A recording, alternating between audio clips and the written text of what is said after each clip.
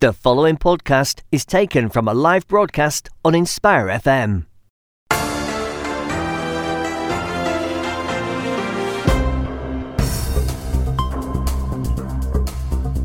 Assalamu alaikum wa rahmatullahi wa barakatuhu, and welcome to Friday Night Live with me, Hafiz Shaban, on this Friday evening on the 15th of February 2019, corresponding to the 9th of Jamad Thani 1440. I always try to give the corresponding Islamic date, just so that we don't lose track of the Islamic calendar at the same time. As usual, we're broadcasting live to Luton on 105.1 FM and nationally, also broadcasting via some of our sister stations nationally, Sheffield Link FM, Peterborough Salam in Derby, in Nottingham. And of course, you can tune in and listen to us via the Inspire FM app, via the, of course, Inspire FM website, and of course we are streaming live on Facebook now, so plenty of ways of tuning in. Do join in today's discussion, today's debate, get your voices heard. Always great to hear from our listeners with regards to what your thoughts are. Get them across to our panelists, get them across to our listeners. Your contributions always matter and they do count, so do not please just listen to us without contributing. As usual, the number here in the studio is 01582 for Luton, 481822. Right, so that's 01582 481822, and the SMS and WhatsApp message is 07779 481822. Nice and easy, 481822, inshallah ta'ala. So those are the numbers for you to contact us here in the studio, inshallah ta'ala, to join today's debate and join today's discussion. Right, as always, inshallah, we've got plenty of stories to discuss with you, and some interesting stories, I must add, this evening. We're going to be starting off with the attack that's taken place, or I believe yesterday, Thursday, the 14th of February, in Kashmir. So we're going to be covering that, the attack in Kashmir, and what are some of the implications of that attack in Kashmir. I've got, mashallah, a couple of brothers that I'm going to be discussing this subject matter with, and it's also interesting. I want to get an update in terms of what's been happening in Kashmir recently. There's been quite a volatile circumstance and situation for a while, not surprisingly, but I haven't heard much in terms of Kashmir being at the forefront of news and any progress with regards to what next for the Kashmiri people. Have we forgotten about our Kashmiri Muslim brothers and sisters? I want to ask that question.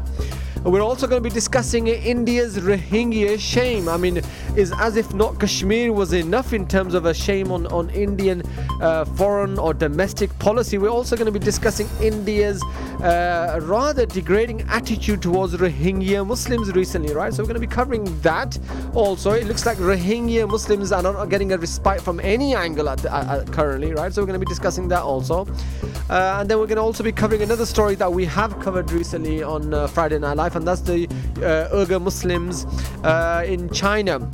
Right, so we're going to be discussing a story that's come out of that part of the world where families of the missing, and you might remember this story that we've covered previously about these hundreds and thousands, right, of Muslims that have gone missing, right? So the families of these missing Uyghur Muslims have been calling for the so-called proof of life videos from Chinese government, and I'm going to explain that a little later when we come to that story. And last but not least, if that was already not enough, how about something for you to think about, planning for your future, for your children's future rather. Planning for our children's future, what does that mean? Am I talking about financial planning, educational planning, planning about their future marriage? No, something rather more deeper than that. So we're going to be covering that as a final story this evening, and we have got a number of guests that we've lined up, mashallah, some experts on these subject matters that are going to be joining us, and we're quite privileged to have them joining us on Friday Night Live.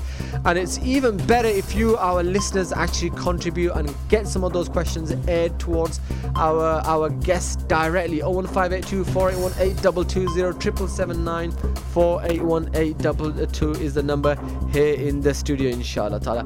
But anyway, that's with regards to our guests, and that's with regards to our lineup. But also, mashallah, in the studio as usual, I have brother Zafar, who's kindly joining me in the studio today to help me navigate through these subject matters, mashallah. Brother Zafar, let me firstly welcome you to the studio. Assalamu alaikum, and welcome to the studio, mashallah. How are you? Wa alaikum assalam, alhamdulillah. And yourself? Alhamdulillah. Good week?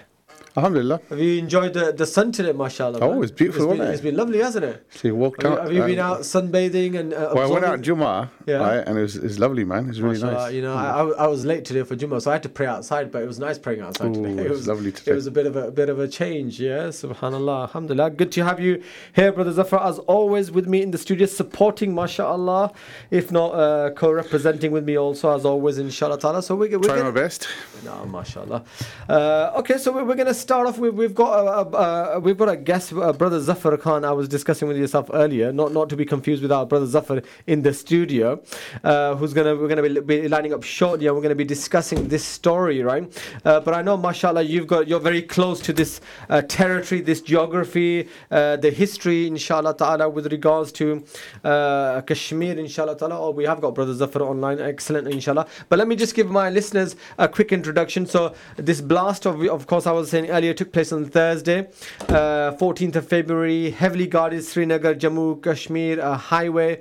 Over, I believe, 40 Indian paramilitary police have been killed in this incident. But before I go into the details, right, I'm gonna get Brother Zafar Khan, who's on the line, to get his view, inshallah ta'ala. But I was saying, Brother Zafar, here in the studio, it hasn't been very stable times recently for Kashmiri Muslims in Kashmir. I've been hearing a lot of stories in the background, and you know, I haven't heard of Kashmir in the news, or you know, in terms of the peace process, what's happening out there, apart from this volatile situation keep breaking out every so often. To be What's honest, been happening? I think the Zafar Khan Saab, right, he's going to perhaps give a little bit more detailed, because he's much more familiar with the situation than I am.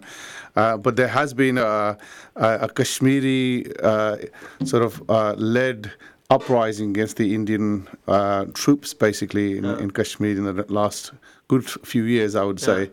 And they've been met with sort of a very heavy-handed response from the Indian army, million plus, basically, right, in a small valley. And then people are actually sort of are dissatisfied, basically, with the situation. So I think in the recent weeks, I would say, I think the plight of the Kashmiris has gained political and diplomatic traction. With, I think, the Pakistani foreign minister was here only last week. Was where in Kashmir? He actually called some sort of leaders in Kashmir, and India wasn't happy about that. And the foreign secretary came to UK, and India warned effectively the UK parliamentarians not to basically engage him. But he did get traction from at least the supporters of the Kashmiri cause within the UK population. So on the world stage, diplomatically, the Kashmir cause has been raised. So this, in effect, I'll get onto that in a little bit of time. So this is coming at a very bad time, to be honest, for Pakistan. And I think probably for Kashmiris as well. All right, so let's assess the situation with Brother Zafar. We've got on the phone, but just before that, quick introduction or a background to our listeners. Since 1989, 70,000 people been killed in this Jammu Kashmir. Right, I mean, last year's death toll was the highest since 2009. 260 so-called militants, 160 civilians, 150 government forces. So I mean, it's been quite a turbulent couple of years, and they say obviously this has intensified since Burhan Wani, who was quite a popular individual in Kashmir, was obviously killed by security forces in 2016. With that background, let me introduce Brother Zafar to our listeners. Brother Zafar, assalamu alaikum wa rahmatullahi wa barakatuh. Wa alaikum assalam. MashaAllah, Jazakallah khair for joining us on Friday Night Live. You're no stranger, MashaAllah, to the radio station. Brother Zafar, obviously I understand you've got quite an interest and quite a depth knowledge of the Kashmir conflict and the background. Let's start off with, in terms of your views with this recent incident yesterday and what the implications are likely to be for the Muslims of Kashmir. Obviously they've been through quite a tough time recently, and also in terms of relationships, in particularly with Pakistan, because obviously the whole media, the whole onslaught from India has been obviously pointing fingers toward Pakistan, and Pakistan is this and Pakistan is that. Obviously no surprises there. What is your reading into the events, Brother Zafar? I think, yes, you've touched on a number of very important aspects of the dynamics, if you like, of the conflict that emanated from this incident yesterday. Two, three things actually. One, that India was so quick in making it a Pakistan, sort of led, if you like. Yes. And no from surprises Kashmiri, there. And from a Kashmiri point of view, that sort of is a typical Indian tactics that to nullify the sort of genuine, if you like, the struggle for self-determination in Jammu Kashmir. So that's one point. The other, in fact, is the violence itself. Yeah. Formally, people of Kashmir or the political struggle, they more or less gave up armed struggle quite some time ago. But one could actually see the current sort of violence in the context of, if you like, the overwhelming Indian militarized violence itself. Yes. And I think yesterday's incident in some ways is very much a reaction to that, because over the past at least 6 months or so, many civilians, and along with what Indians call militants, also have been killed, scores. Right. And So, you, I think, got the figure. And I think maybe that was something this was a way of perhaps reacting to that. Right. But what is unfortunate is that is sort of in the wider context of the relationship in the subcontinent, it's unfortunate because at the end of the day, people of Kashmir want to determine their future political status, and India and Pakistan are two major players in the region. Both have both have their presence in parts of Kashmir. Yes. But for past 30 years, India, you said you mentioned a figure of 70,000, but it's well over 100,000 people that since 1988 that have died or have been killed as a result of Indian military action. Okay, so some quick fire questions. I really want to refresh the memories of our listeners. So what's leading to this intensification of the militarization of Kashmir? We know that the Indian military has been quite dominant in that area. Recently, has something prompted that, or is it the fact that what's the reason for intensifying that, Brother Zafar? Well, I'll tell you. I'll just give you one example. One of the leaders there's a joint resistance leadership comprising of Sayyid Ali Gilani, the octogenarian leader of Hurriyat, and Mir Waiz Umar Farooq, and also Yasin Malik of the JKLF. I give you a quote from Yasin Malik. Yasin Malik, who gave up armed struggle in 1996 and embarked on a peaceful struggle to gain a right of self-determination. Now, he said, in relation to in respect of, or if you like, in connection with the Indian militarized violence, an increase in militarized violence, he said that the general, no mode of resistance is usually determined by not by people who are struggling, but by the oppressor itself. And so in some ways you could argue that the overwhelming military presence, one, and secondly, the use of overwhelming military firepower against, I don't know, according to the Indians, perhaps there are 300 people who they call militants, who are actually standing up to the army of maybe well in excess of 500,000, plus many paramilitary forces, of which 40 were killed yesterday. And so, those are the dynamics, and I think it's that violent aspect which I think created this phenomenon of resistance over the past 4 years, 3 years. As I said, Kashmiris gave up armed struggle in the 90s, mid-90s. Right, Brother, you want to... Yeah, I think it's an interesting question you raise about this particular incident. What precipitated this? And I think I read lots of sort of news articles from the subcontinent, and I think one thing is emerging is the timing of it, and the timing is very interesting. Right. So you have, and it's very unfortunate this timing for Pakistan. Very badly times this thing for Pakistan, but it's very fortuitous, right, for India, right. So first of all, BJP is, the campaign has been floundering. Yeah. The popularity of the BJP government is floundering. Elections coming up? Elections coming up in April. Right, April this year. In a month and a bit's time. Indian elections, correct? Indian elections coming up. Okay. Yeah, right, and BJP has always been basically a popular anti-Pakistan rhetoric has been. Exactly. That's right. Okay. So that's one aspect. The other aspect is next Friday, Pakistan is due a hearing at the FATF, the anti-terror financing organization, basically. So Pakistan has been put on a grey list. Effectively, Pakistan can't get access to the financial systems of the world if it's on this grey list. Effectively, yes. And previously it's been barred. Being on a grey list means it can't trade as easily as perhaps it would be possible. Right. Now that meeting is next Tuesday, and India has been fighting really hard to keep Pakistan on the list because of this JET chap, right, which has been blamed. Exactly. The organisation's been blamed. That's one thing. Yeah. Prince MBS is coming to Pakistan this weekend. Correct. Pakistan is coming out of isolation, right? So India has partially succeeded in isolating Pakistan diplomatically. It's coming out of that isolation. So Prince MBS is visiting Pakistan this weekend, and because of this, I guess, he's delayed it.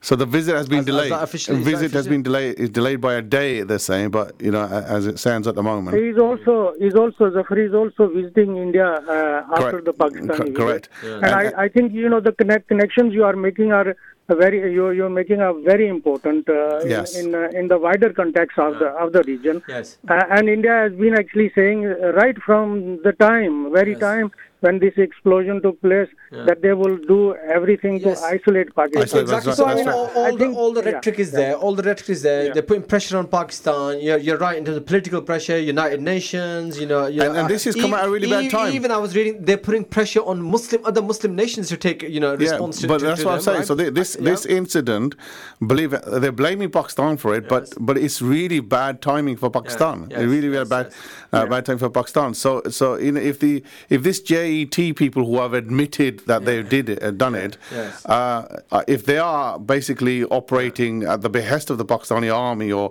the state, then either the state is stupid or these people are stupid. Okay.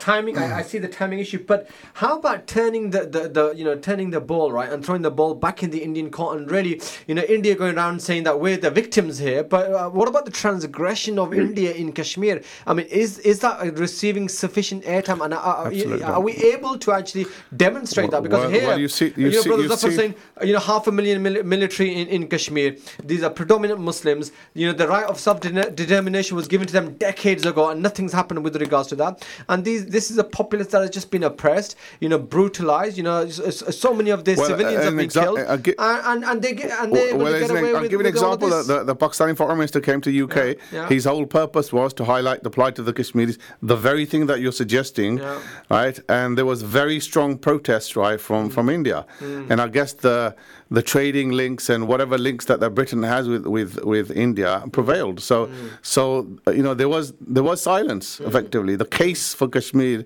was never made to the people who make decisions in this country. I mean, it sounds very similar. Zafar, I think the Foreign Office actually refused India's request to in the beginning as they did, but subsequently I think they put out a statement. I think they refused. They said that they cannot. The Foreign Minister of Pakistan is coming and he's addressing a meeting in a chamber in the House of Commons, and they cannot stop members going there because it's not an official meeting as such, and it was never meant to be an official meeting. Fine. The Indians were insensitive about a Pakistani foreign minister holding a meeting on Kashmir inside the Palace of Westminster, which the British government actually said, there's nothing that they can do about. I think, that aside, you are right that India has got a very good, if you like, press and a very good hearing in international capitals. And I think that says something about Pakistan's foreign policy and Kashmir policy. Okay. But I think, when we talk about timing is right, not right, no, fine. But in actual fact, the people in Kashmir itself, I mean, they don't really think of these issues. I mean, I think it was a reaction on the part of people on the ground, and it happened to be yesterday. But it happens to be a bad time for Pakistan, and India is going to exploit it. Okay, absolutely. I've got two questions. We've got about 6 minutes, 7 minutes, so I'm going to give it to both of my guests, right? One is with regards to the case of Kashmir, right? Now, Brother Zafar here in the studio, you have no, the case is there, and Pakistan is trying to represent it, but I've really seen the case of Kashmir really wither away on the back burner, not really as prominent as it once used to be, right? And the Kashmir case really, not really being given the attention that it deserves. That's the first question, right? And then, for example, the Brother Zafar was saying the violence has been taken for a peaceful struggle and the right for self-determination. What is happening on that front, and what is next for the people, for the case of people of Kashmir? That's the first thing. And very quickly, what next for Pakistan? Because as you're saying, very tough situation. Imran Khan in there trying to stabilize, trying to build all these relationships with the Muslim other nations, and obviously India now putting pressure on. What do you see ahead? Two questions for both Zafars. So I think Zafar Saab on the phone, he's probably more sort of, I guess, in tune with the Kashmiri sort of politics and raising of the Kashmiri issue. But I would say, I think you're quite right. I think the populace, the Kashmiri populace in UK and the West, I think there's the diaspora, I think, as Zafar Saab will say, has not been able to mobilize its strength to actually project the cause of the Kashmiris as much as it could do. And I think that's probably a structural failing. I don't know. But, there has been, in the past, you're quite right, the voices for the Kashmir are quite prominent. I remember Robin Cook, the former foreign minister for the Labour Party. He as part of the Labour manifesto, they had actually a position on Kashmir. And I know how he was treated when he went to India, and it was highland, etc. But in terms of the Pakistan, Pakistan has made overtures for peace with India. India is not interested, partly because of the elections, right? Elections. Exactly, yes. So Pakistan's strategy was to sort of see through this period, right? See the BJP government get reduced in strength effectively, right? Because I think the popularity is waning a little bit. Okay. So this has actually kind of like blown a big hole, right, in that strategy effectively. Exactly. Okay, Brother Zafar on the phone. Your views. Yeah. Okay. Two. I'll just make 2 points. First point is that violence is not an answer, not from anybody, and certainly if the Indian military or Indian government thinks that with over 500,000 regular troops plus perhaps 200,000-300,000 irregular paramilitaries, India can assert itself. India has badly failed over the past 30 years, and it will not succeed. Violence, therefore, is not the answer. It is a political issue. Kashmir is a political issue, and it has to be resolved around the table. Both India and Pakistan are central to this, but of course you cannot leave the Kashmiris out of resolving the Kashmir issue. The world has a responsibility, and Britain, certainly where we are, Britain has a responsibility, because Britain is a permanent member of the Security Council of the United Nations, and also there is almost about 1 million strong Kashmiri origin diaspora in Britain, and plus you have people of Pakistan origin who are supporting the Kashmiris and all the other and it's in the interest of all of us to have a peaceful resolution of the Kashmir issue and all the good things happening thereof for India, Pakistan and the Kashmiris. Right. The other point that I would make very quickly is this. Yes. The other point that I would make very quickly is this, that Pakistan has to stand up to India now, because there is no point in sort of saying that it wasn't in our interest, it wasn't that. They have to stand up to India now, and they have to tell very clearly the international community that it is the people of Kashmir who must decide the future status of Jammu and Kashmir, and India and Pakistan have a duty to help that along. Yes. And I think Pakistan has a moral duty as well as a political and diplomatic duty to do that, and I think the time is opportune. Okay. This, I know, is not in the interest of Pakistan that this incident has happened, but it is also an opportunity for Pakistan to say, well, look, enough is enough. Yes. You keep blaming us. Yes. We have nothing to do with that, and Kashmiris must have a right to decide about the resolution. Right, Brother Zafar, we are running out of time, but I think that's a very good point, that the timing might not have been appropriate, very good for Pakistan anyway. But now that Kashmir has been come to the forefront of international media, take the opportunity to really highlight the plight of the Kashmiri people, the Kashmiri case, and try to get the right. Violence or war is not a solution. War between India and Pakistan or violence in Kashmir is not a solution. All right, so that's a good point, Brother Zafar, to finish on, because we're about to go into a commercial break. Jazakallah khair for your time this evening, and fantastic to hear your views on this subject matter, Brother Zafar. Jazakallah khair. Thank you. Right, listeners, that was Brother Zafar Khan on the phone, giving his expert views, mashallah, on the issue of Kashmir. And of course, I've got Brother Zafar, another expert on this particular subject matter, here in the studio with me. Interesting to hear your thoughts, our listeners. A lot of Kashmiri brothers out there, community, especially in this Luton community. What are your thoughts on the Kashmir and solving the Kashmir issue? I want to hear from you, hopefully, in the second part of this first hour of the show, inshallah, when we come back from the commercial break. 01582481822 to get hit to air your views. 07779481822 for your SMS or WhatsApp messages. When we come back, maybe another couple of thoughts with Brother Zafar on this issue of Kashmir before we move on to other subject matters, inshallah ta'ala. Just a reminder, you're with me, Hafiz Shaban, on Friday Night Live, every Friday from 6 p.m. till 8 p.m. We'll be back in a couple of minutes. Until then, assalamu alaikum. You're listening to an Inspire FM podcast, making available our popular programs from our daily broadcast on Inspire FM.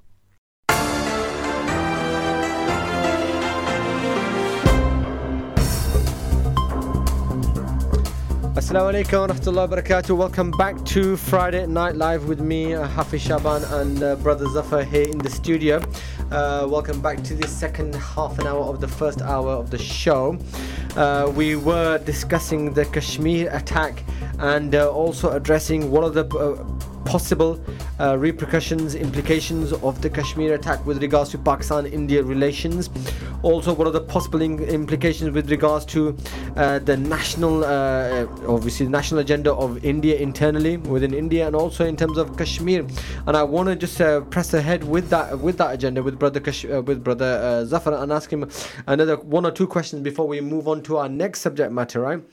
Is just to actually explore that a bit further in terms of the implications on the Pakistan relationship with India. It was prior to this becoming a bit more stable, right? At least from what I was listening. Well, there's some overtures made. It wasn't becoming stable. There's some overtures made from Pakistan. Well, overtures primarily. Made, exactly, with Imran Khan, opening of the border, the Sikh community being allowed to access, some other sides. So there were some initiatives that were being taken from Pakistan. I didn't see much from India, but of course this is now going to potentially exasperate the relationship, right? A lot further, right? What about internally within Kashmir? Is it more of a stronger hand within the on the Kashmiri populace? What are you expecting to see over the next? And what's historically well, you've seen some incidents, right, where in Jammu, which is another part of the Jammu and Kashmir region, where the Hindu population or the non-Muslim population has come out on the streets, and there's been some disturbances there, according to some reports. So there is fear of internal sort of strife, I guess, within the valley. But I guess people are, they've been under the Kosh effectively for many years, and they're used to it. And this is just going to be another tightening of the screws effectively. And last thing, I mean, Brother Zafar, he was saying earlier that Pakistan and India need to have this conversation. They need to have this discussion, right?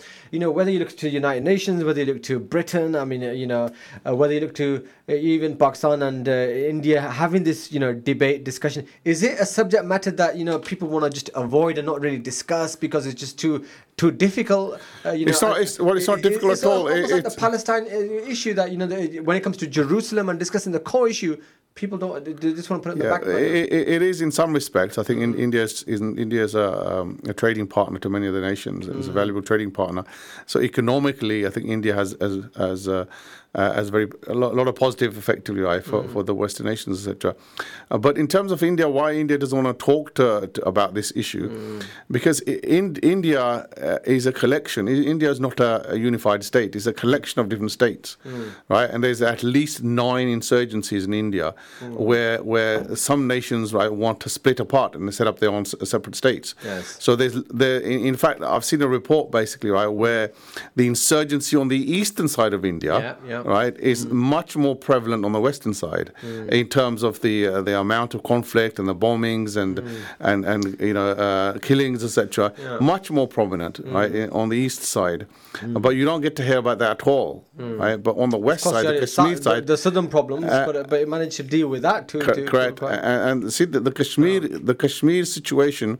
Kashmir is not an integral part of India, although India would claim that, right? But the way the resolution of the Kashmir situation was left in 1947 is an unresolved situation from partition, right? And it's up to the people to decide how they want to go. That's the thing.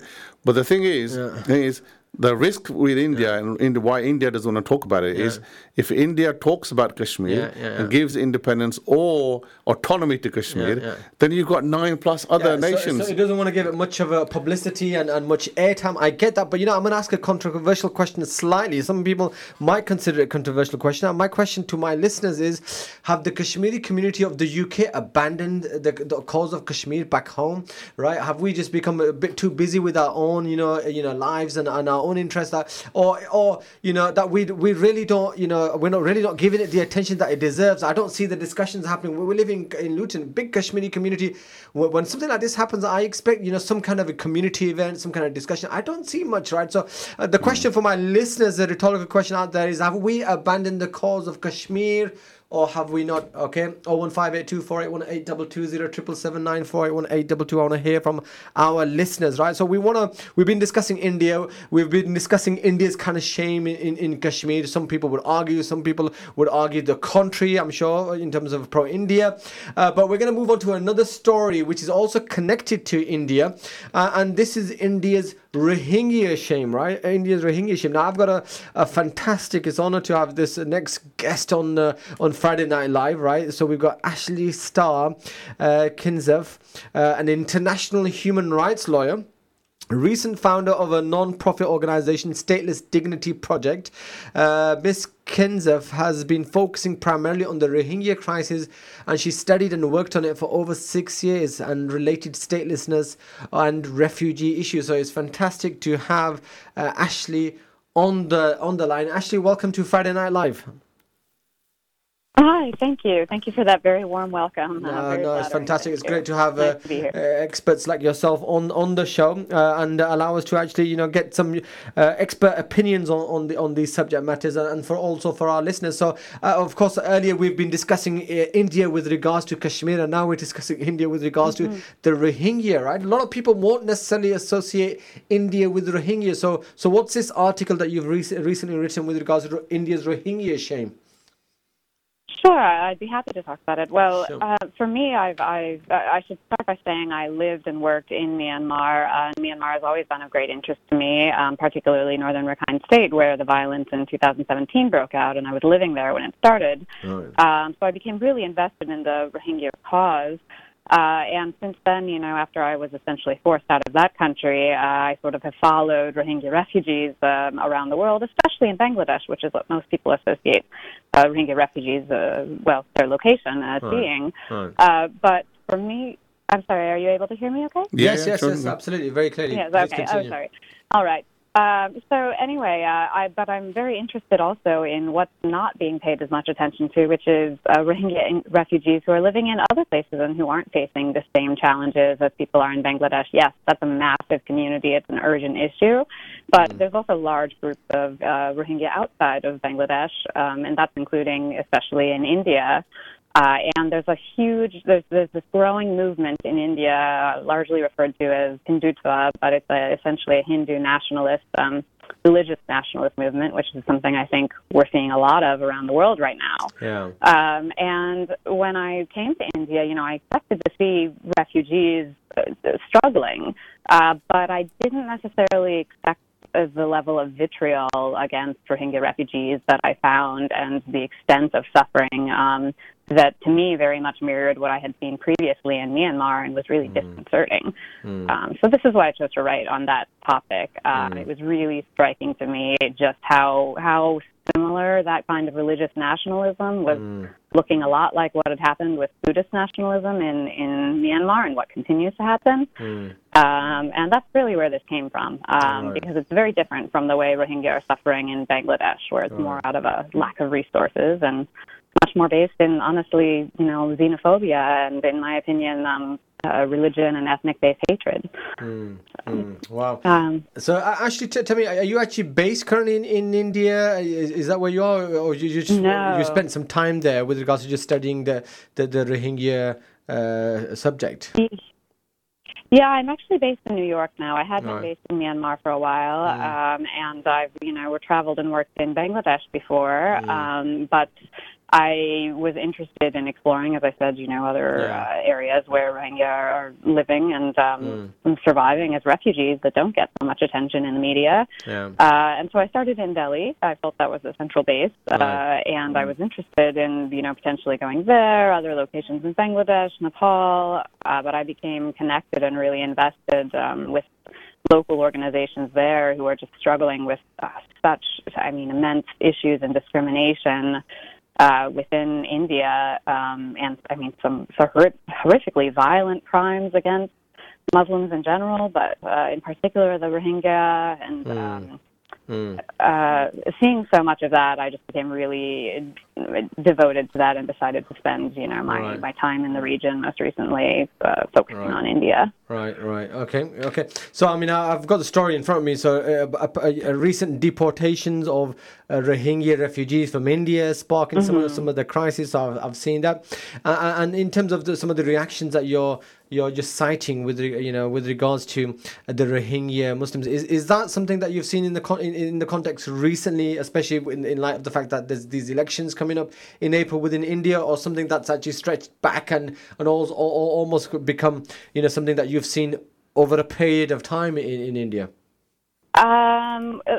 I hope I'm understanding your question correctly, but in terms of, I guess, at least reactions to the deportations or what's led up to it, as I mentioned, there's been this very strong Hindu nationalist movement. It's been very much led by the Modi government, which was voted in 2014. And I think, again, it mirrors a lot of what we're seeing in the world.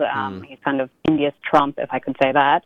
I'm American, but I think with the deportations, I've gotten certainly my fair share of backlash on social media and that sort of thing. And what I'm seeing from a lot of people is this attitude of, it's our right, we're a sovereign state, get them out of our country, we don't want them here, they're a threat to national security, when really there's no valid evidence of that. I've yet to see any valid evidence there. And so with the deportations, they finally, I guess, did it, what people have been demanding. An example is in Jammu, which is, part of Jammu and Kashmir. I heard you talking about Kashmir just before. Jammu, there was a move by one official to create an identify and kill movement if the people weren't deported.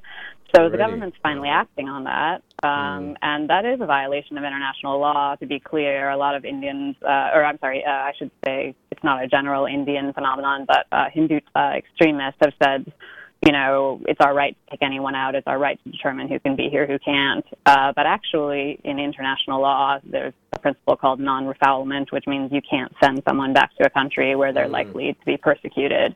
And in this case, they are.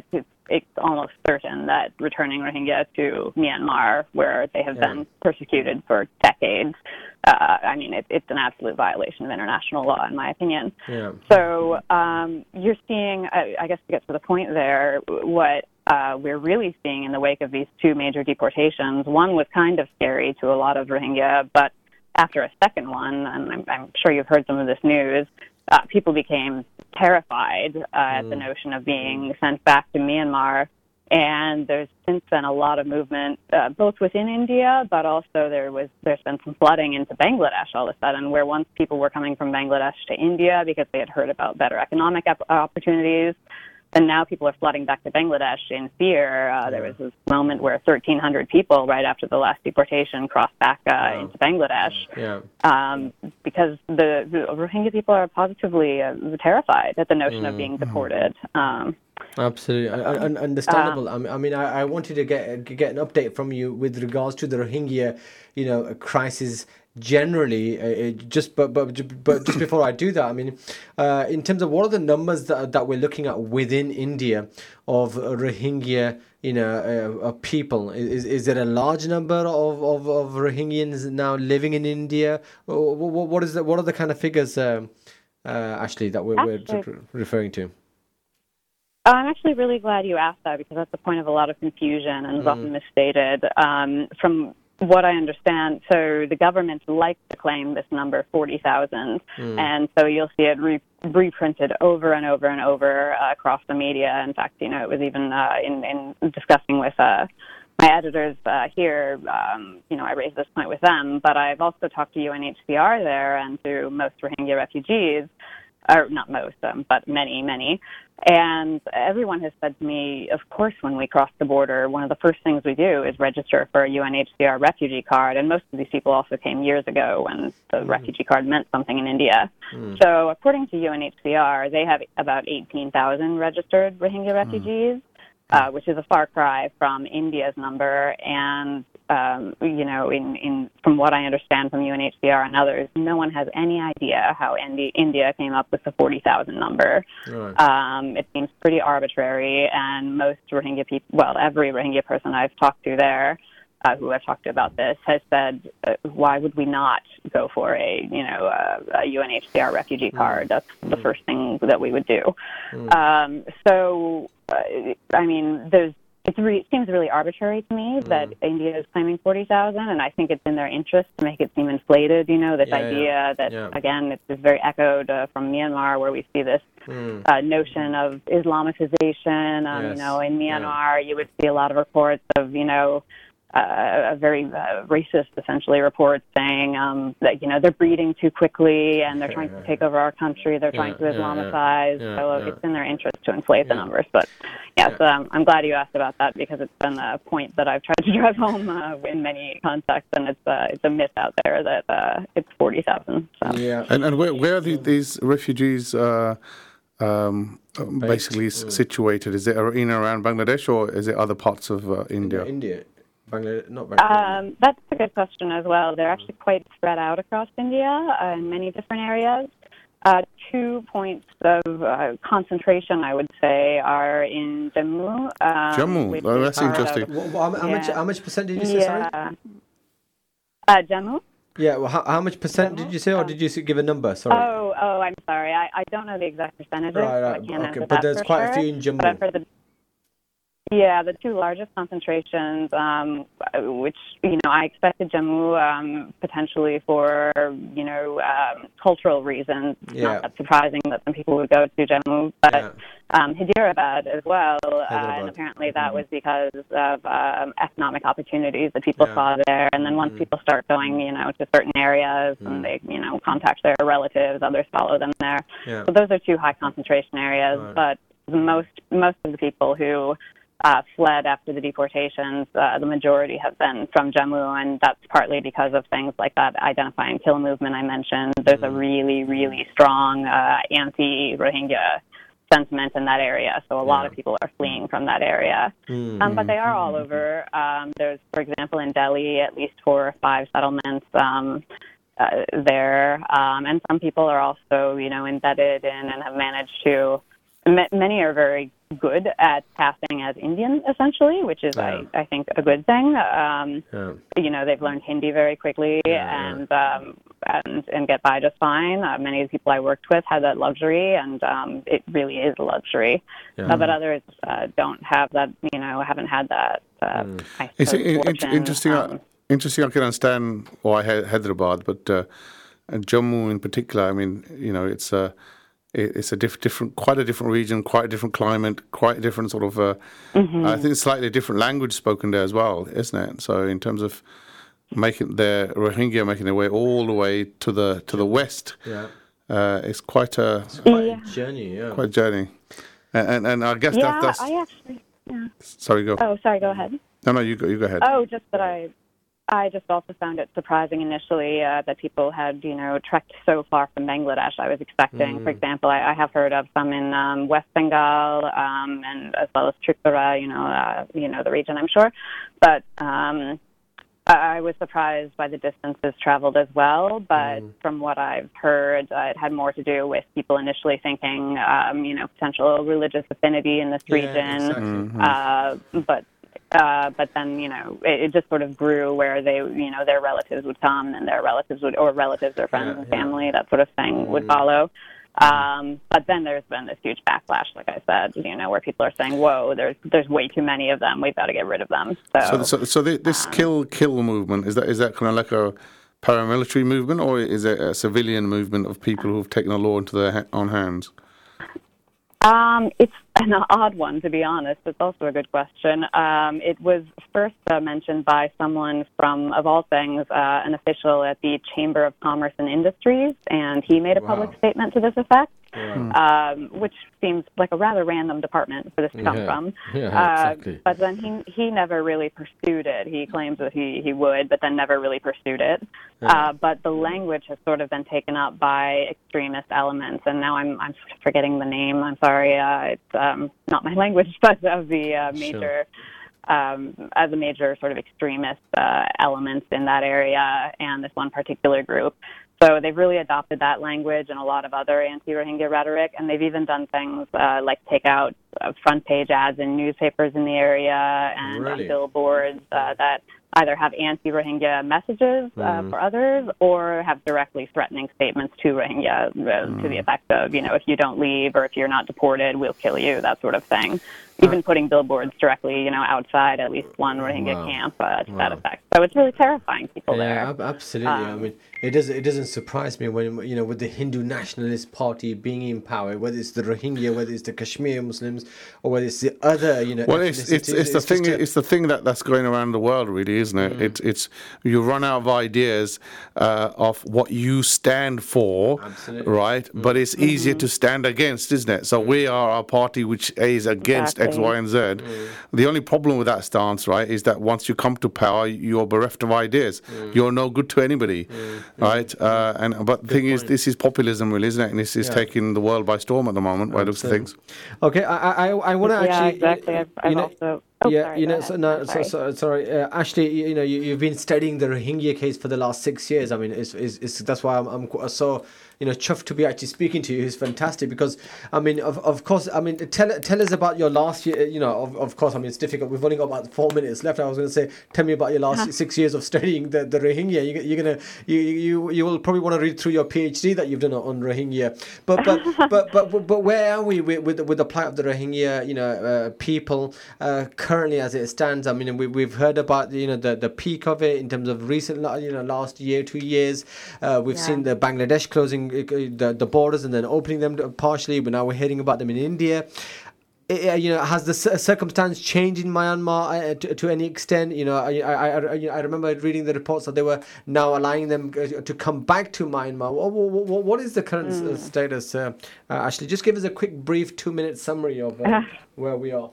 Well, I'll definitely try. I have a lot of thoughts on that, on everything you just said. But I would say, first of all, in terms of my past experience, just briefly, I did first work there in about 2013. And I'd say the most major shift that I've seen that has really fueled this in a lot of ways has been the growth of social media. There's a lot of statistics around that, and I won't dive into those. But the growth of Facebook in particular, Myanmar is the largest user of Facebook, if I remember, in Southeast Asia. It's just blown up, and the spread of this, fake news, sort of atmosphere where there's no objective truth, etc.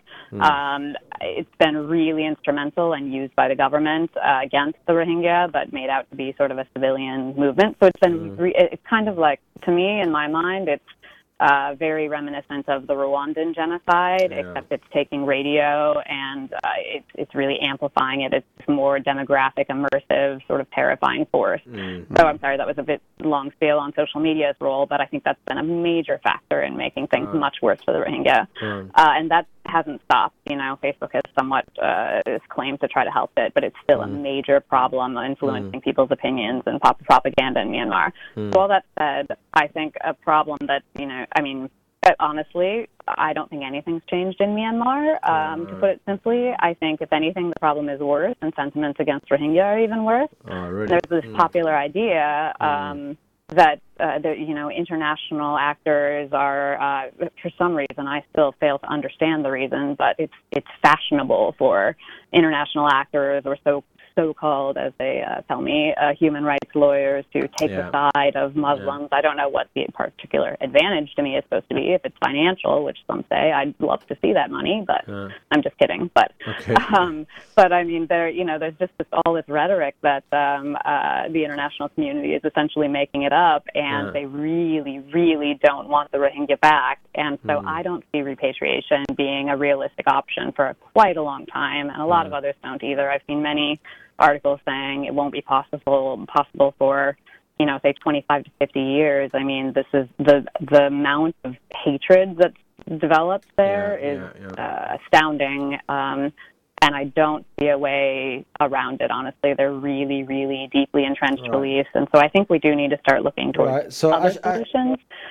So actually, we're running out of time, but I want to ask you a very final quick question. You've got about 30 seconds to answer it. What's next for you then in terms of your study of Rohingya? Are you continuing down that road? What's on it for you? What's on the agenda for yourself next?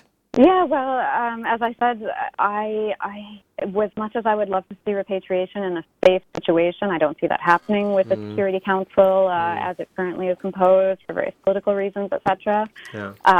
So for us, and what our organization is really focusing on is a few things. One, maintaining awareness on the situation. Two, we want to offer direct assistance to refugees where we are able to, and it's not always possible, but we're trying. And three, honestly, it's very sad, but these people, as much as they want to, I think largely aren't going to be able to return in a protected situation for some time. So that means we need to find new places, countries, welcoming asylum homes for these people, and help them to establish their lives. Thank you very much, Ashley, for your time this evening, or probably still early afternoon for you in New York, for joining us on Inspire FM Friday Night Live. Thank you very much. It was fantastic speaking to you. Thank you very much. Thank you very much, Ashley. All right, listeners, that was Ashley, who is a journalist and also a researcher who's been studying the case of the Rohingya Muslims for the last 6 years. We've run out of time. We're going to go into a commercial break, but when we come back, I want to get Brother Zafar's thoughts on what we've just been discussing. Don't go away. When we come back, we've still got another few subjects to discuss. Assalamu alaikum. Assalamu alaikum. This is Atif Nawaz, and you're listening to an Inspire FM podcast.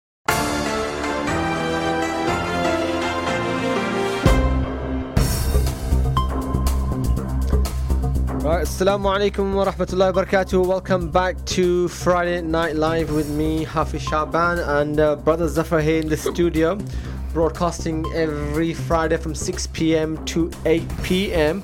From the studios of Inspire FM 105.1 FM, 01582 481822, 01582 481822. To speak to us here in the studio, and 07779 481822 to send in your thoughts via SMS or WhatsApp. And listeners, please do share your thoughts with us, and share your thoughts on either of the subject matters that we've been discussing tonight. One common denominator with both of those subjects has been India.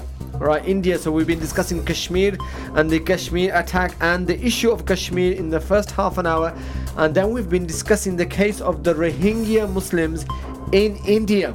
Right, the case of Rohingya Muslims in India, and we've had what I believe was a fantastic, mashallah, guest for the last half an hour. International human rights lawyer, studying the Rohingya crisis for over 6 years. We got to bring her on the show in the future again to discuss this, because mashallah she had a depth of knowledge and expertise, and she's been traveling, she's been living in Myanmar, she's been traveling to Bangladesh, she traveled to India, and she's been studying the case of the Rohingya crisis quite closely, and I found that very fascinating in terms of what she was telling us, and some of the thoughts that she was sharing with us, and also very alarming in terms of some of the attitudes that she was sharing with us of the Indians with regards to Rohingya, right? So I'm gonna get Brother Zafar to maybe just summarize and share some of his thoughts in terms of what you heard, right, and on what your personal perspectives were in terms of what she Well, I think it's quite, in some ways it's quite informative, right? When I mean, if somebody gives an opinion about the what happens in India, and one happens to be a Pakistani or a Muslim, etc. People people tend to get an opinion and say, "Oh, okay, you're biased, right? You're biased, etc." Yeah, very good point. Here you're seeing somebody who's an independent, right? Who's actually done some research in coming up with those conclusions. Yeah. But in terms of the plight of the Rohingya in India, 18,000 in a population of 1.2 billion. Yeah. And there's organizations who call for their killings. I think it's disgusting. I mean, it's insanity. Where's the sounds a bit insensitive. Yeah. Where's the human element to it? I mean, I couldn't literally believe that. What did she say? Identify and kill. Identify and kill. Yeah. Oh my God, that's incredible. And here's the same Indian state who's discussing, the Kashmir issue, and they're pointing fingers at Pakistan and saying, Pakistan is the world's trouble quarter and so-called terrorist state. And look at what the attitudes that we're hearing with regards to Rohingya Muslims in India. I think India's not alone in feeling that. There's a wind of nationalism, and I think Ashley mentioned about sort of Buddhist sort of nationalism and Hindu nationalism, and I guess in some respects you have to say there are elements of Muslim or Islamic nationalism as well. We have to call that out as well. But the problem is that when the world starts defining themselves with respect to opposition to something, right, rather than projecting the values you do stand for. I think that rings hollow, to be honest, and that brings trouble, because it brings you votes in a short term. But ultimately, it's not a good thing for humanity, I think, to be honest. I think that point that you mentioned, you made it very kind of subtly, but I think it's a very profound statement. It is very indeed. Profound. I'm not trying to pick you up. You're here sitting in front of me, but mashallah, it is a very profound statement that is when you actually lose the intellectual battle, the ideological battle, and you can't discuss and debate your principles or your values or your ideological beliefs, then you just come down to legislation, or you come down to mere brutality and violence and force. Well, you've seen, as an example of the statement, you've seen the case for Brexit. Right, Brexit, very popular movement because it was against something, right? And once they delivered that vote, absolutely, and they disappeared. They disappeared, right? And now we're in a mess. We talk about it every week and week on week by. So that shows you the level of intellectual corruption, right? With people who basically define themselves as opposition to something else, but what you represent, what you represent, and I think I like that. Yeah, I picked up that comment that you made, and I thought, I'm going to come back to Brother Zafar, because, mashallah, Brother Zafar, not surprisingly, not once, mashallah, he's made another very good point that I need to highlight. Alhamdulillah. All right, Brother Zafar, I don't want to get you too excited, brother. Let's move on to the next story, because we've got our next guest on the line, right? So we've got Rushan Abbas, an Uyghur American activist and managing director of the Campaign for Uyghurs on the line. So I want to first welcome Rushan Abbas on Friday Night Live on Inspire FM. Rushan Abbas, welcome to Friday Night Live. Assalamu alaikum. Thanks for having me. Fantastic. Great to have you. And if I'm correct, I don't think it's the first time you've been on the show. You've been on the show before too, so that's great to have you back on the show, mashallah. But tell us, we're discussing a particular story. I mean, we've discussed the case of the Uyghur Muslims and the China's attitude towards and these containment camps that these hundreds and thousands of Muslims have been actually disappeared off into these so-called concentration camps that people are citing. But recently it's been making news again, and these headlines of the families of the missing Uyghurs call for proof of the so-called proof of life videos from Chinese government. What's the story? Give us a bit more details to our listeners, Roshan. Yes, thanks for having me back. As I mentioned last time, currently at least 2 to 3 million Uyghurs are being held on those Soviet Gulag-style concentration camps. They are being persecuted only for their religious beliefs, being Islam, and also their ethnicity for being Uyghurs. And then currently, about a week ago, last Friday, we had a news came from East Turkestan. I'm sure this is the news actually came out of the Chinese government somehow, because we can't even get a fly out of the region right now with the information blockade. We only hear what the Chinese government wants us to hear. Family members don't get any information from their beloved relatives or families, such as myself. My sister is taken more than 5 months ago, and I have no idea where she is and how she's doing, if she's alive, how her health is. So last Friday, we got this news about this very famous singer, musician. Yes. His name is Abdrim Hayt. And we had the news that he was being tortured, and they died from malnutrition and the torture. So we got his death news. Right. We were all really sad. And then the Turkish government very rightfully condemned those concentration camps. Within hours, we had video released of this famous singer talking. Seems like he's talking under duress. And saying that this is February 10th, 2019, and he's well. Yes. But also he said that he's being investigated.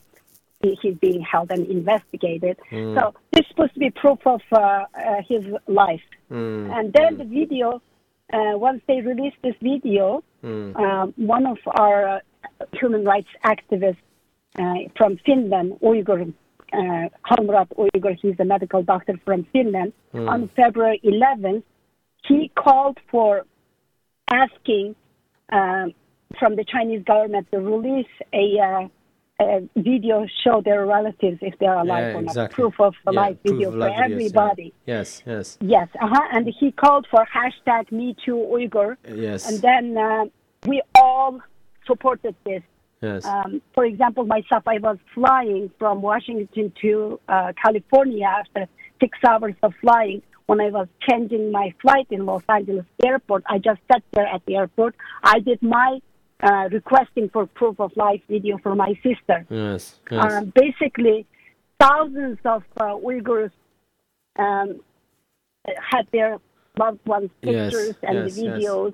Asking for proof of life. Right, fantastic. So, I mean, of course, firstly, let me, echo our also feelings and our empathies for you, Roshan Abbas, because I remember previously when we discussed you, it's very personal for you in terms of your own family members, as you mentioned, your sister also being, disappeared, obviously taken away, and no news, as you said, still no news with regards to her well-being. So we pray, and inshallah we wish that you get some positive news with regards to her sooner rather than later, inshallah.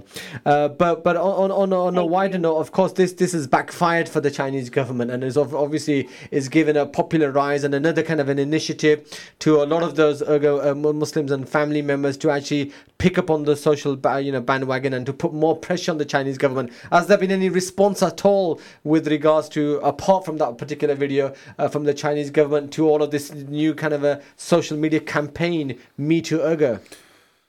Yes, actually, the China's Ministry of Foreign Affairs spokesperson, Hua Chunying, released a statement, and she said, a country with more than 1 billion people, we don't need a release of video for everyone. Well, we are not asking for over 1 billion Chinese people's proof of life. We are only asking our family members. Yes. So either release them, or they are claiming, the Chinese government is claiming those are a vocational training centers, and Yes. people are being held there voluntarily. Yes. If they are being held there voluntarily, this is the information world of 2019. This is like technology and information. Exactly. With picking up the phone, you can do FaceTime, you can Yes. talk to their relatives. If it's vocational training centers, Yes. if those are being held there voluntarily, Yes. why can't we talk to Exactly, them? Why can't exactly. we get their pictures or videos? Absolutely. It makes ludicrous. It makes no sense in terms of what the Chinese government position seems to be, because absolutely you're totally right. And you know what actually surprises me and surprised me from this story was, this was a famous musician. Right, so it's not an imam, he's not a priest, he's not a religious figure. He's a musician, and even the musicians are not actually spared from these so-called concentration camps. I mean, it actually shows you the degree at which the Chinese government has actually gone on the onslaught of actually trying to eliminate any element of Islam from these people. I mean, that's quite incredible, to be honest with you. So the Chinese ambassador in Washington, Yeah. Chinese ambassador for America, Ambassador Cui, Yeah. he said a few months ago, he said, we are holding those Uyghurs in those education centers to make them normal persons.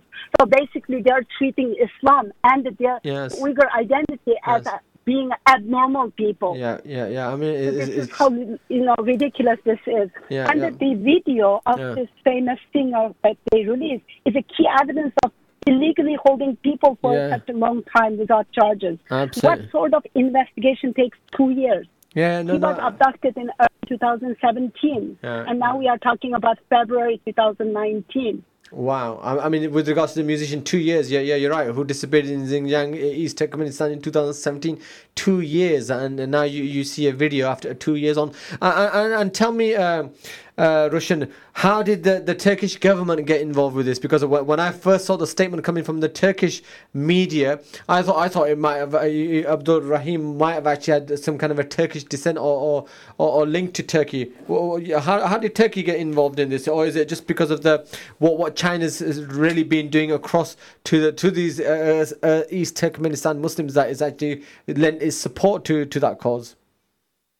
Because Abdurrahim Hayat was loved by all Turkish people, Turkish musicians. Right. And also, he So was he's popular. arrested shortly after he came back from Turkey, after he performing in Turkey. Okay. So I think that's why somehow Turkish government felt that they needed to say something when they saw such a horrific, repugnant catastrophe that's happening to 2-3 million Uyghurs today. Yeah. So that that statement is very welcomed, and we are extremely happy with the Turkish government. Right, and let me just remind my listeners here. Advocates say 1 million people. I mean, you mentioned Russian 2 to 3 million.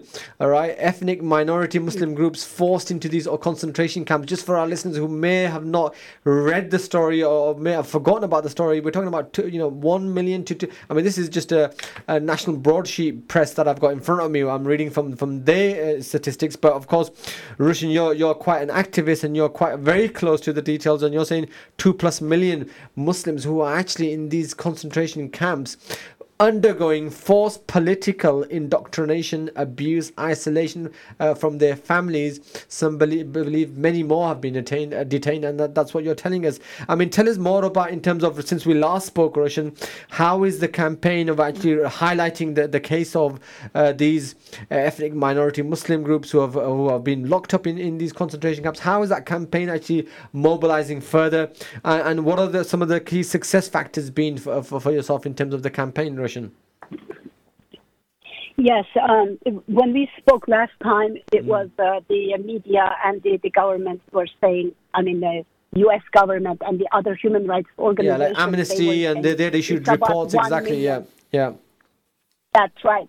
Then in December, early December, there was a hearing, and one of the State Department officials has said that there are more than 2 million being held, according to their intelligence information. So that's how it's growing. I think we have spoken right before that, like a month prior to that. And because Chinese government is getting away in front of entire world, and they are actually keep continuing to arresting people. We just recently heard the many artists, singers, and the other professors have been arrested. There are 338 elites, like professors and writers and doctors and university presidents are being taken. Imagine 338 professors, Wow. PhDs and doctors. See, this is ridiculous. What is happening today? And unfortunately, we still don't hear the outcry from the world communities. Where is the outcry from the Islamic countries? This is what's happening in this Turkestan today. This is the Chinese communist version of the final solution, like what they did during Holocaust, during the World War II. Yeah. A high-level Chinese official, actually, his name is Hu Lianhe, he said once that the Uyghur problem must be taken to a final solution stage. And then now the Xi Jinping government is acting on it. But we do have, from United States, senators and the congressmen, we have a bipartisan support introducing a Uyghur Human Rights Policy Act 2019. And we are still requesting governments to do a strong sanction on the Chinese officials who's responsible for this severe human rights violation on the provision of Global Magnitsky Act. We really need the world to stand up on this because, the Chinese Communist government is conducting basically a genocide against the Uyghurs and challenging the whole Western democracy with those mass surveillance and repression and the evilness.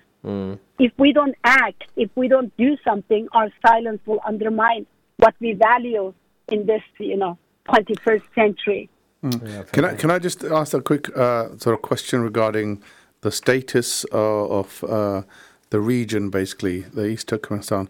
I understand it used to be a semi-autonomous region. Is that still the case, or has that been revoked? That's just only on the name. Only on the, okay. We had our independent country back in 1933 and in 1944. That's right. East Turkestan Republic was established.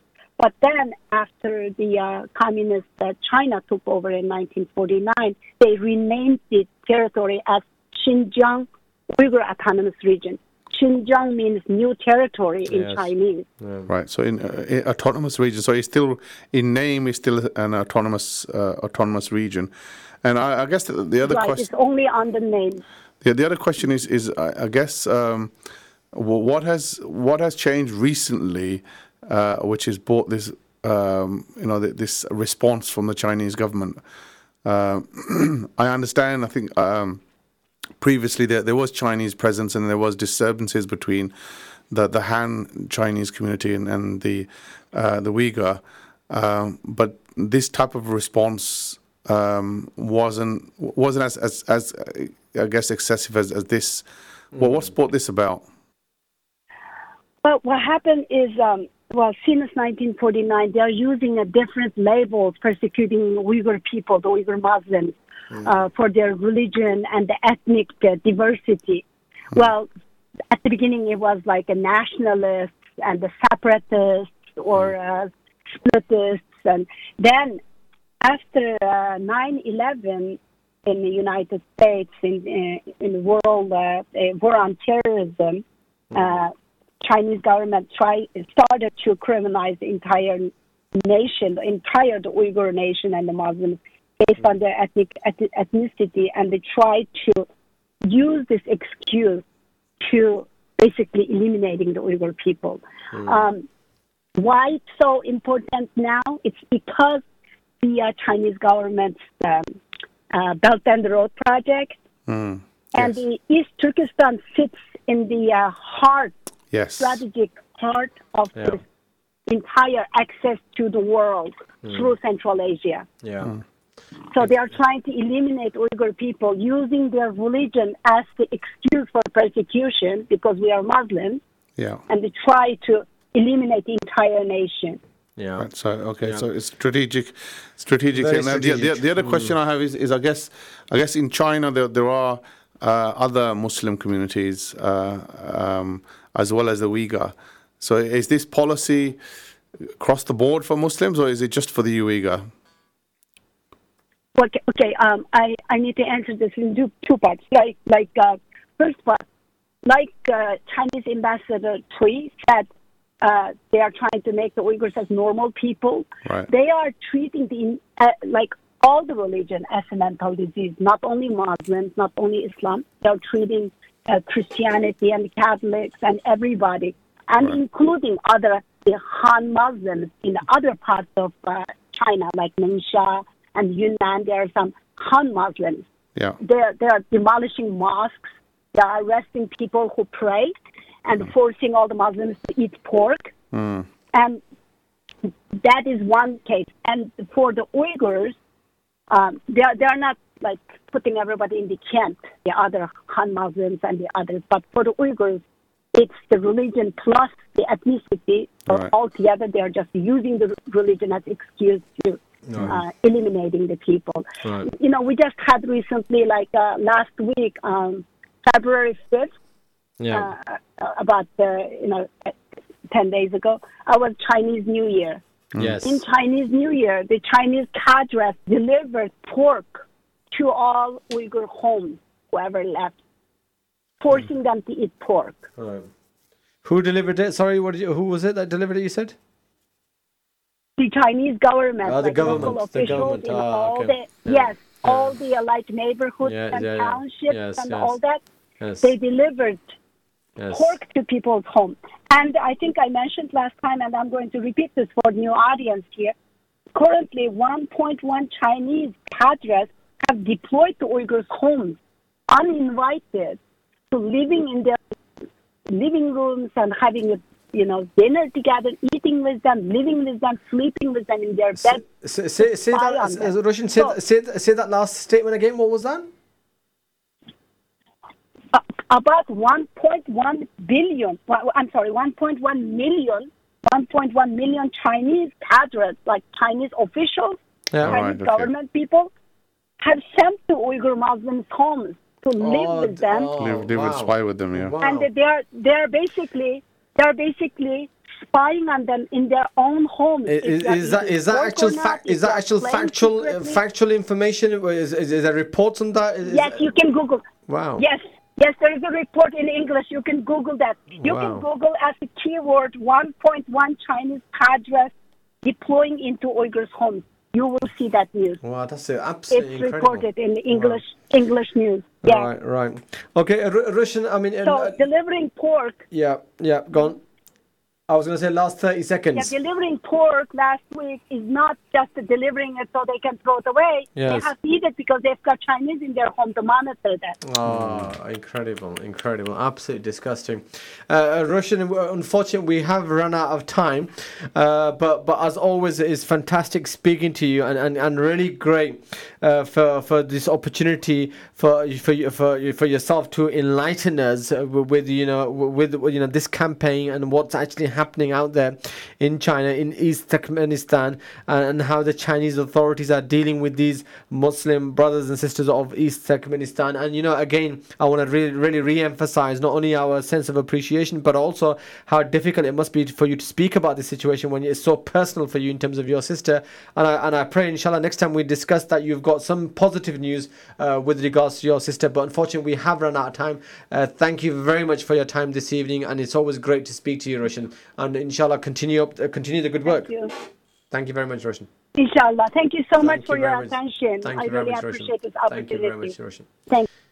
Okay, so listeners, that was Sister Roshan Abbas from based in Washington DC.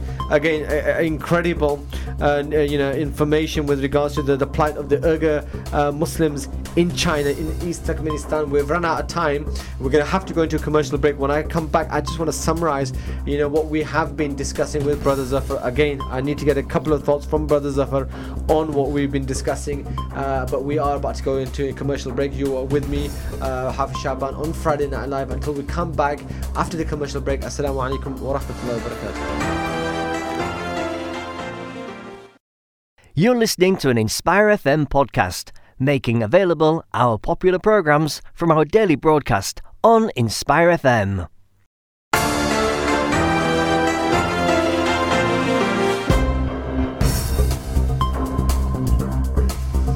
Assalamu alaikum wa rahmatullahi wa barakatuh, and welcome back to Friday Night Live with me, Hafiz Shaban, and Brother Zafar here in the studio.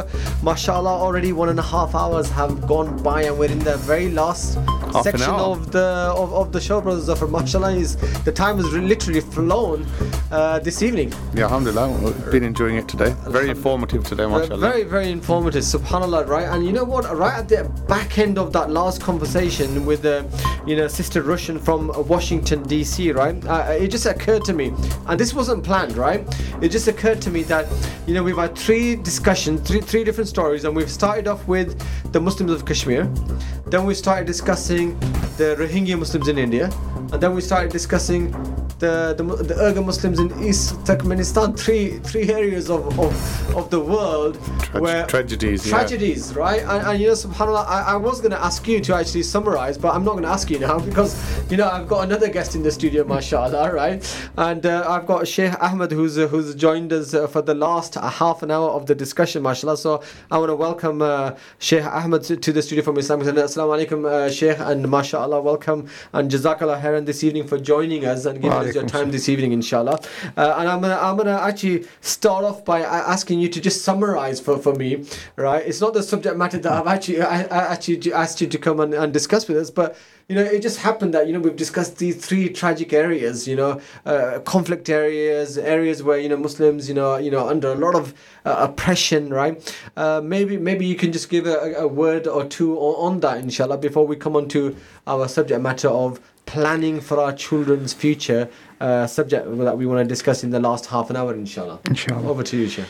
Wa alaikum assalam wa rahmatullahi wa barakatuh. Alhamdulillah wa salatu wa salam ala Rasulullah. Jazakumullah khair for having me tonight, and I pray to Allah subhanahu wa ta'ala to accept all our deeds. Ameen. And help us to try to do something to help this community.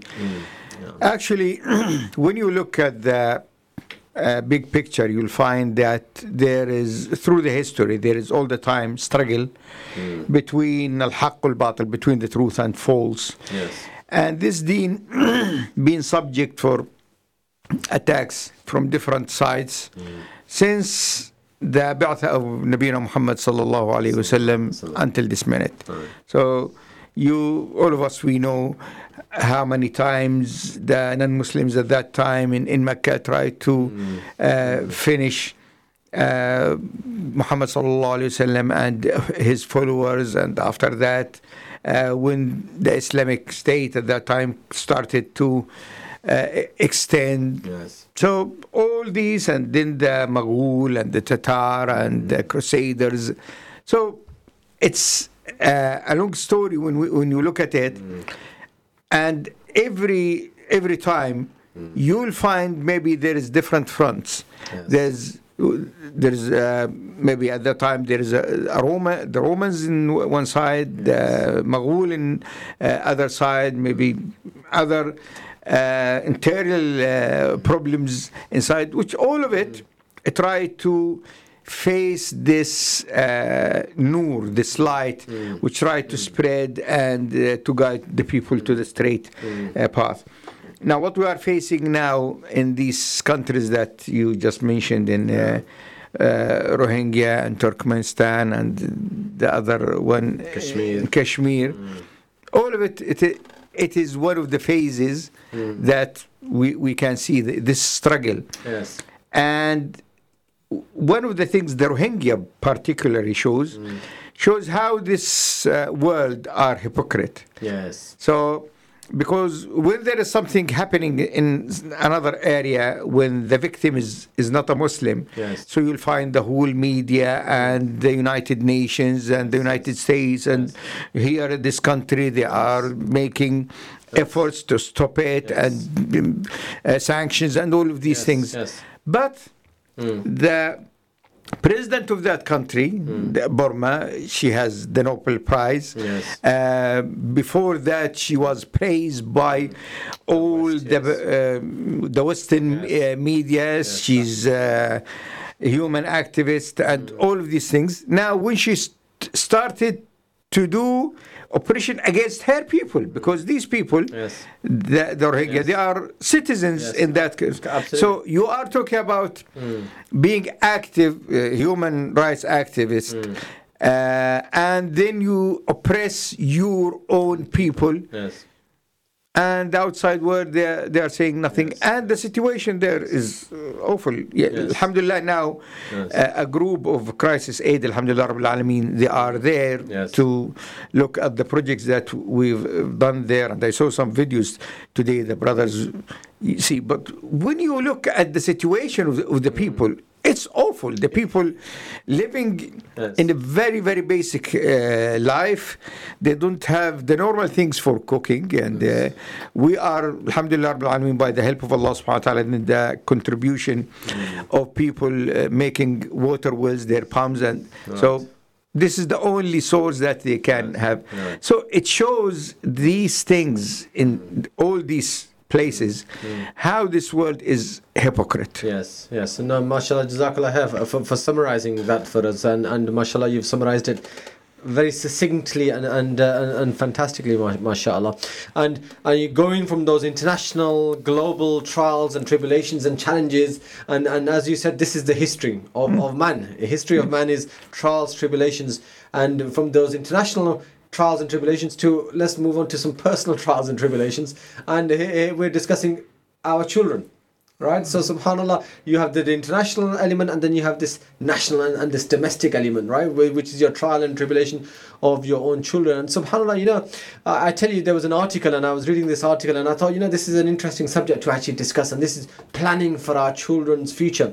And when I was young, I remember my parents discussing, we're doing this for you and we're doing that for you, and traditionally, parents, of course, as soon as a child is born, from the moment the child is born, they constantly, and now they become preoccupied with thinking with regards to the future of our children, right? And we think of them in terms of the education, we think of it in terms of the marriage, we think of it in terms of the material wealth, and we discuss it from all of these perspectives, right? But this author, he wasn't discussing the education, he wasn't interested in the marital aspect of it, or in terms of the material aspect of it. Rather, he was looking at it from the Aqidah perspective, and he was looking at it from the perspective of the identity and the belief, and especially in the context, in the atmosphere around us, where we have all of these challenges right around us, that now we have a particular responsibility from the author's perspective with regards to planning for the future of our children, mashallah, right? So I wanted to get your views with regards to that, in terms of planning for our children's future, and how that is a very important subject matter, not only from a marital perspective or from a material perspective or from an educational perspective, from the Aqidah perspective, inshallah. So I want to give you the airtime, inshallah, maybe to elaborate on that slightly, Sheikh.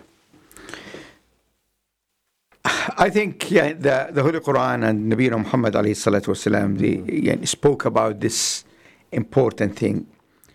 Allah subhanahu wa ta'ala said, Ya ayyuha alladhina amanu qu anfusakum wa ahlikum nara. O you who believe, protect yourself and your families from the hellfire.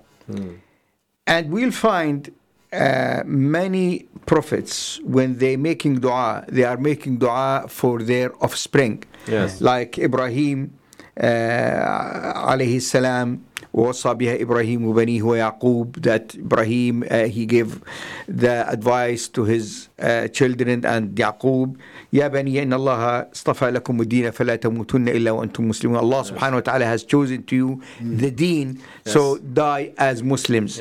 And Zakaria alayhi salam, when he was praying, رب هب لي من لدنك ذرية طيبة, oh Allah subhanahu wa ta'ala, give me good offspring. So we can learn from all these. There's many examples and many ayahs in the Holy Quran telling us that all these prophets, they were concerned about their dhurriya, about their offspring. And one of the examples which is very important here, I think, when Ibrahim and Ismail alayhi salam were raising the Kaaba, they were praying that they are Muslims. وَمِن ذُرِّيَّتِنَا أُمَّةً مُسْلِمَةً. Oh Allah subhanahu wa ta'ala, make our offspring also Ummah Muslima, a Muslim nation. So this, I think this is the guide for us. That as a parent, I should think firstly about my children, how I bring them as Muslims. Yes. And this is normal. And there is nothing we can say racism or discrimination or anything. Because when you look to other faiths, I've seen this here in UK, and you see it in other countries, that other faiths, they are doing this from early age, that they like to show that child, you are different, you have the right faith, doesn't matter what the faith they are, how they dress, they give them certain things to wear, so to keep the identity, even the hair, they ask them to grow their hair in a certain way, so anyone who will see this children, they can straight away say, okay, you are a Muslim, you are a Christian, you are a Jew, you are Buddhist, or you are Sikh or Hindu, all of these things. So, as Muslims, we supposed to look at all these aspects and not to ignore it.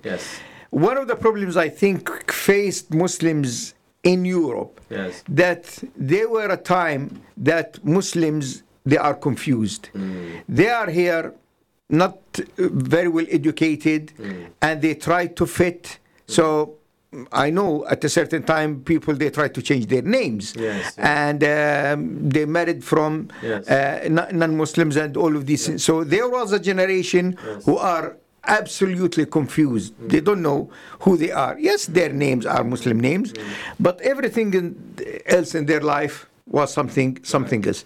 Alhamdulillah, now there is a new generation which is educated, and we can see, generally speaking, many people going back to the deen, alhamdulillah rabbil alameen. The parents, they are very interested in the identity of their children. I see this for many parents when they call me asking for a beautiful name for their girl and their or their boy, because they like that boy to have a beautiful name and a beautiful character to go with that. Yes, alhamdulillah rabbil alameen. Okay, so let me come back to that point, Sheikh. So mashallah, you've given us a fantastic context, right? We've got Brother Ali on the phone, who mashallah also runs a show on parenting on the radio station. And I want to, before I go to Brother Ali, the statement I have from this article, it says, it's only a matter of time before our worries with regards to our children kick in. We are desperate to secure the Islamic future in a world that is rapidly changing. Exposure is unmanageable. Government policies are affecting what children are taught in schools. Competitors wish to raise our children on our behalf, right? And a dominant feeling in the world of parenthood is often fear, right? Will my children become, and he continues, right? So Brother Ali, on that note, assalamu alaikum, welcome to Friday Night. Welcome to Friday Night Live. You've heard the context that Sheikh Ahmed mashallah has given, the dua, the importance of ensuring the identity of our youth. And then I'm reading from the article which is saying, yes, we've got a huge challenge in front of us, and we're discussing the question of planning for our children's future. So what does it mean by planning? What is it exactly that we need to plan when we're trying to marry those two things together, Brother Ali, from your perspective? Firstly, Assalamu alaikum to Sheikh Ahmed. I pray you are well, and I pray Allah subhanahu wa ta'ala's blessings are upon you. It's been a long time since we met. MashaAllah. Wa alaikum assalam, MashaAllah. I think the issue of planning and preparation really has to be seen in the context. We up and down the globe as parents, we have different challenges in different countries. Yeah. And the challenges we face here will be far different to the challenges the parents face in Palestine, to the parents that face in Pakistan, that face in China even, for example, that you just spoke about. Yes. I mean, there is a fundamental baseline. Every parent wants to invest in their children in terms of their deen, their aqidah, their identity, their viewpoints, their beliefs, their ideas. That is the baseline. No parent would disagree. But I think we need to home in on this discussion even further. What does that mean in our context, living here in a Western society, where the minute you don't even have to walk outside the door, and the identity of your children is being challenged at every juncture. Television, radio, internet, billboards, schools, colleges, just recently the teaching of this LGBT up and down the country. So that discussion really needs to be honed in onto what are the challenges and what's the context of those challenges that we face here in the UK. Right. You know, I'm gonna slightly emphasize on the slightly different aspect, right? The challenges, I mean, the article I've got in front of me, he articulates that very well, right? Our aspiration, right, as parents, as Muslims, is very well articulated by Sheikh Ahmed, that zurriyatina ummatan muslimatan lak, okay, and that our zurriya is upon the Islam, right? And then you mentioned a very key buzzword, invest, right? Invest in our children, progeny. My question to you is, are we investing enough, right? Are we planning enough? Because I know all parents, right? You know, coming from a Pakistani background, you know, we start planning for our kids' marriage as soon as they're born. Right, we start planning for their material stability from the moment they're born. We should have a house for each of our children. We should have a good education for them, where they should have jobs, they should have material security. But what about the investment and the planning for their aqidah, for their belief, for their identity? Are we really investing enough, or are we just outsourcing that, Brother Ali? Actually, I think the new generation, like Sheikh Ahmed mentioned, that I think there is an awakening. I think there is a realization. But I think there needs to be some practical steps put in place, some support from the community in how to actually go about doing that. Right. Okay. And I think the most important point is to actually start with the parents as opposed to the children. And it's not to have the criteria of, I think the most important thing that I've looked at when raising my children is, what is my criteria for success for my children? Okay. If the criteria for success for my children is world and worldly things and degrees and PhDs and masters, then you know where my emphasis is going to be. If my criteria is for pleasing Allah subhanahu wa ta'ala and for them to become upright characters who carry dawah and ambassadors of Islam living here in the West, then you're going to naturally start taking the relevant steps. And these steps require a tarbiyah right from a very early age, right up to, even, believe it or not, up to university. So you can't take your foot off the pedal. And planning in that sense requires the parents, for them to be switched on, to know what's going on, to know what the climate is saying, to know what the kids are saying, and to really set down a plan of action. Yes. Just like yourself and anyone else who goes into it, there's a project plan, there's a plan, you have to stick to it in order to achieve the results. I was on a plan of action for my children for a good 10 years of my life. My life was almost on pause in order to achieve that objective. Right, alhamdulillah. So it has to be very much those key points, that planning has to be internalized by parents in order to achieve these results. Yeah, alhamdulillah. I'm going to go back to Sheikh Ahmed, right? So Sheikh Ahmed, mashallah, you know, he's been in the community far longer than I have, better understanding of the community, better engaged with the community, mashallah. Sheikh, from your experiences, how are you finding your interaction with parents, right? I mean, as a parent, if I come to you and say, Sheikh Ahmed, I need help with my 17-year-old son or my 18-year-old daughter, right? That's one thing. But actually coming to you and saying, you know, Sheikh, my son's 3 years old or 5 years old or 6 years old, and I want to help and I want to, you know, put a program for his development. Are you seeing kind of engagement with parents at a younger age, where they're actually taking the aqidah and the belief and the identity of their children, you know, more seriously at a younger age, and you know, investing in their children, so that, you know, they've supported their children right across those very key age groups, right, before they become 15 and 16, and then you have your other challenges. Are you seeing that awakening that Brother Ali is referring to with the parents more now than you perhaps saw previously because of the changing times? I can say there are different parents. There are parents, their whole concern is how to prepare my child for the life here. Yes. I'd like this child, yes, to have deen. There is no problem about that. Yes. But the concentration is on education. Yes. I'd like him to be a lawyer, a doctor, something like this. Exactly. And there are parents, they are so concerned about the deen and the aqidah from A to Z. So this is why many of them choose to send them to Islamic schools. And even put them in programs and different activities which implant all these things in their minds and their hearts. One of the mistakes I can say that you'll find many parents, they are doing this in their children, for example, to the school, to the madrasa. They learn how to read Quran. Then they start reading Quran. They may finish the Mus'haf. If that child finishes the Mus'haf, that's it. Finish. Alhamdulillah Rabbil Alameen. For that parent, they consider this is the final thing, and this is, he achieved that and he done his duty. And this is absolutely wrong. Reading Quran is the key. So when you read about all these great scholars, you'll find them, they memorize Quran when they are 8 or 10. So memorizing Quran, reading Quran was the first step for the knowledge. Exactly. Yes. And one of the great examples to our children, and I hope that all the parents who are listening teach their children about this great character, Zayd ibn Thabit, one of the great Sahaba. He was 10 years old when Nabi Sallallahu Alaihi Wasallam moved to Al-Madinah, and in the year when Mus'ab ibn Umair was in Medina, he managed to, I think, to memorize about 17 surahs.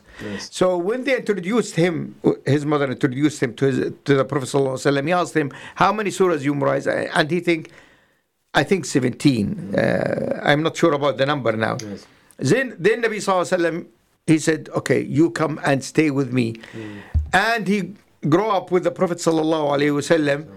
Then the Nabi Sallallahu Alaihi Wasallam asked who can learn Hebrew. Hebrew language, yes. Because they used, at that time, they used Hebrew and when they write letters and these things. And he said, I'll do that. Yes.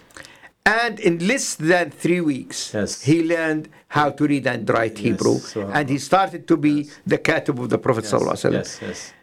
This is a great example. We need to teach our children that you use your talent in all these things to be a scholar, to be a teacher, to be da'iyah, to be all these things, because this is what we need. We need all these things. And we are here, and I am talking about Luton.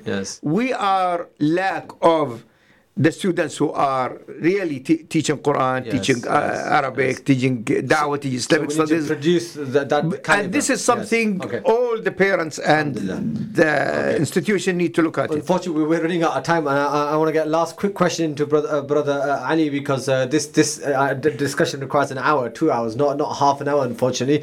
But last quick question for you, brother Ali, right? Is how do we? I know, mashallah, you got your parenting show every Tuesday. Is it from 6 p.m. to 7 p.m.? Inshallah? 7 till 8. 7 till 8. Okay, I've got my hours wrong. So every Tuesday, 7 p.m. to 8 p.m. for our listeners to tune into that. A lot more advice. But in 2 minutes, you've got, how do we best prepare for our children's future, right? And does really, as parents, does planning need a fresh look and an answer today from our perspective? 1.5 minutes. Yeah, very quickly, I think how we prepare is firstly to have a good look at ourselves and see what our criteria for life is, and see what we define as success. If it's something other than what has been mentioned on the show today, then maybe some realignment. The greatest, one of my greatest teachers were the raising of my kids, quite frankly. I learned a lot about myself and had to make some adjustments in my own personality in order to teach them. Because Allah subhanahu wa ta'ala very clearly in the Quran says, are you of those who say but don't do?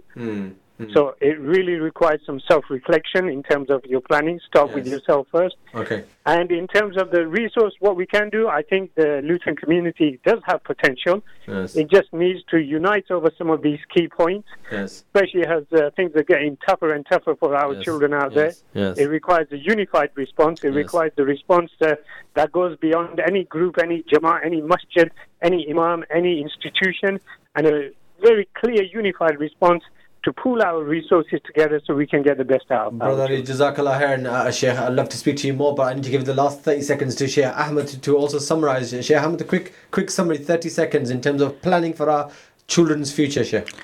I think we need to plan for their akhirah and make this akhirah, or make this dunya, this life, a bridge for the akhirah. Fantastic. So in this way we can make these children ready to deal with this dunya, but use every minute in this dunya, every hour in this dunya, for their akhirah. Okay. So in this way they will have success in both of them, inshallah ta'ala. Sheikh Ahmed, mashallah, you know, it's a shame that I have to say I can only speak to you for 30 minutes, or even less than that. I'm Brother Ali, but Jazakallah khairan. I think we'll touch upon this topic in the future because it needs a lot more time, but Jazakallah khair for joining us this evening, Brother Ali and Sheikh Ahmed from the Islamic Center. Jazakallah khairan. Okay, listeners, that was it, and Brother Zafar had an easy last half an hour, mashallah. But I want to say Jazakallah khair to Brother Zafar for also joining me here in the studio. Jazakallah khair to our listeners for your messages this evening. I haven't been able to take some of your messages, but it is with regret that we have come to the end of the show. So from me, Hafiz Shaban, and Brother Zafar, I guess assalamu alaikum wa rahmatullahi wa barakatuh. Until next week, inshallah ta'ala. All right.